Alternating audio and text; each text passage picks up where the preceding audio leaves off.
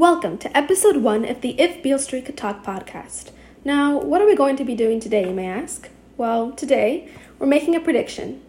So, in section 1 and 2 of If Beale Street Could Talk, Tish Rivers, the narrator of the novel, offers insight into the hectic, manipulative family life of her fiancé, Fonnie Hunt. Mrs. Hunt, Fonnie's mother, is a challenging and religious woman. When Tish tells the Hunt family that she's pregnant with Fonnie's child, Mrs. Hunt begins to blame her for ruining Fonnie's life with the demon that resides in her.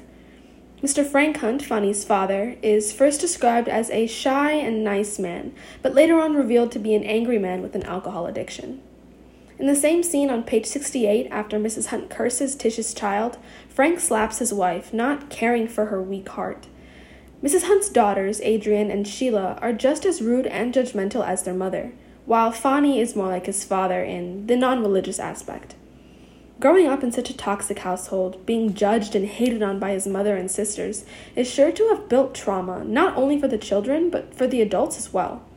On page 15, Tish mentions a certain aspect about Mrs. Hunt's values.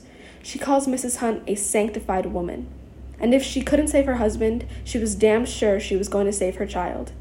Because it was her child. It wasn't their child. Mrs. Hunt has some pretty messed up morals, and later on in the novel, we see that she doesn't really care about the real parts of Fonnie. She only cares about saving the idealistic parts of him.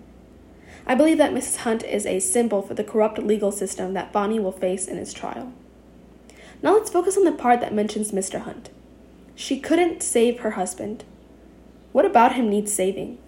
His alcoholism? His rage issues? He was described as a happy man hiding a sad face. This leads me to believe that Mr. Hunt has some form of depression that he masks with alcohol. Maybe we'll see him having an affair, or getting caught, being in an accident, or even committing suicide. Whatever may happen, I believe that towards the end of the novel, something horrible will happen to him that will eventually lead to his destruction. What are your predictions for the rest of the novel? Who do they have to deal with? Write them down, and don't forget to tune into the next episode coming out tomorrow.